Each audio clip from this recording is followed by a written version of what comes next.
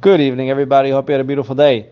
Last week's parsha ended off with a lot of curses, and Rashi tells us that when Bnei Israel heard those curses, their faces paled, they became white, they were very, very afraid after hearing those curses. Now there's a question, we already had curses earlier in Parshas Bechukoisai. Why did they not get so scared in Parshas Bechukoisai? What's special about these curses here that they heard? So Rashi says that there were 100 curses minus 2. Why doesn't it just say 98?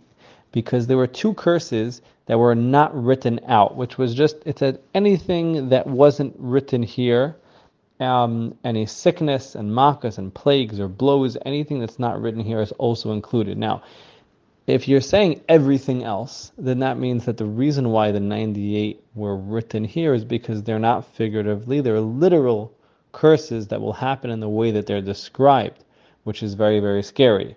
Right? So if I say X, Y, and Z and anything else, that means X, Y, and Z, I plan those are the real deal.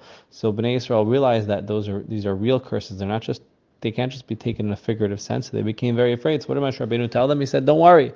Look, you already sinned with the golden calf. You already did everything wrong and you're still here. Hashem's not destroying you.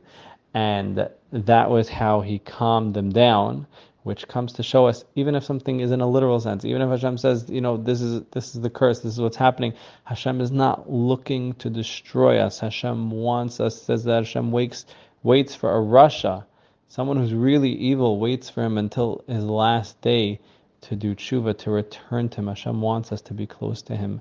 That's really what we're able to do in this world, is develop a close relationship with Hashem. And that's going to lead us to having the best life. Now, on a practical sense, it looks very scary. All the curses are here. But how do we not get them? It's very simple. It's having that relationship with Hashem that gives us everything good. Now, why was it written in a literal sense? We'll talk about that tomorrow. Everyone should have all the brachos and zera, shimshon, shimshon, everyone should have a beautiful night.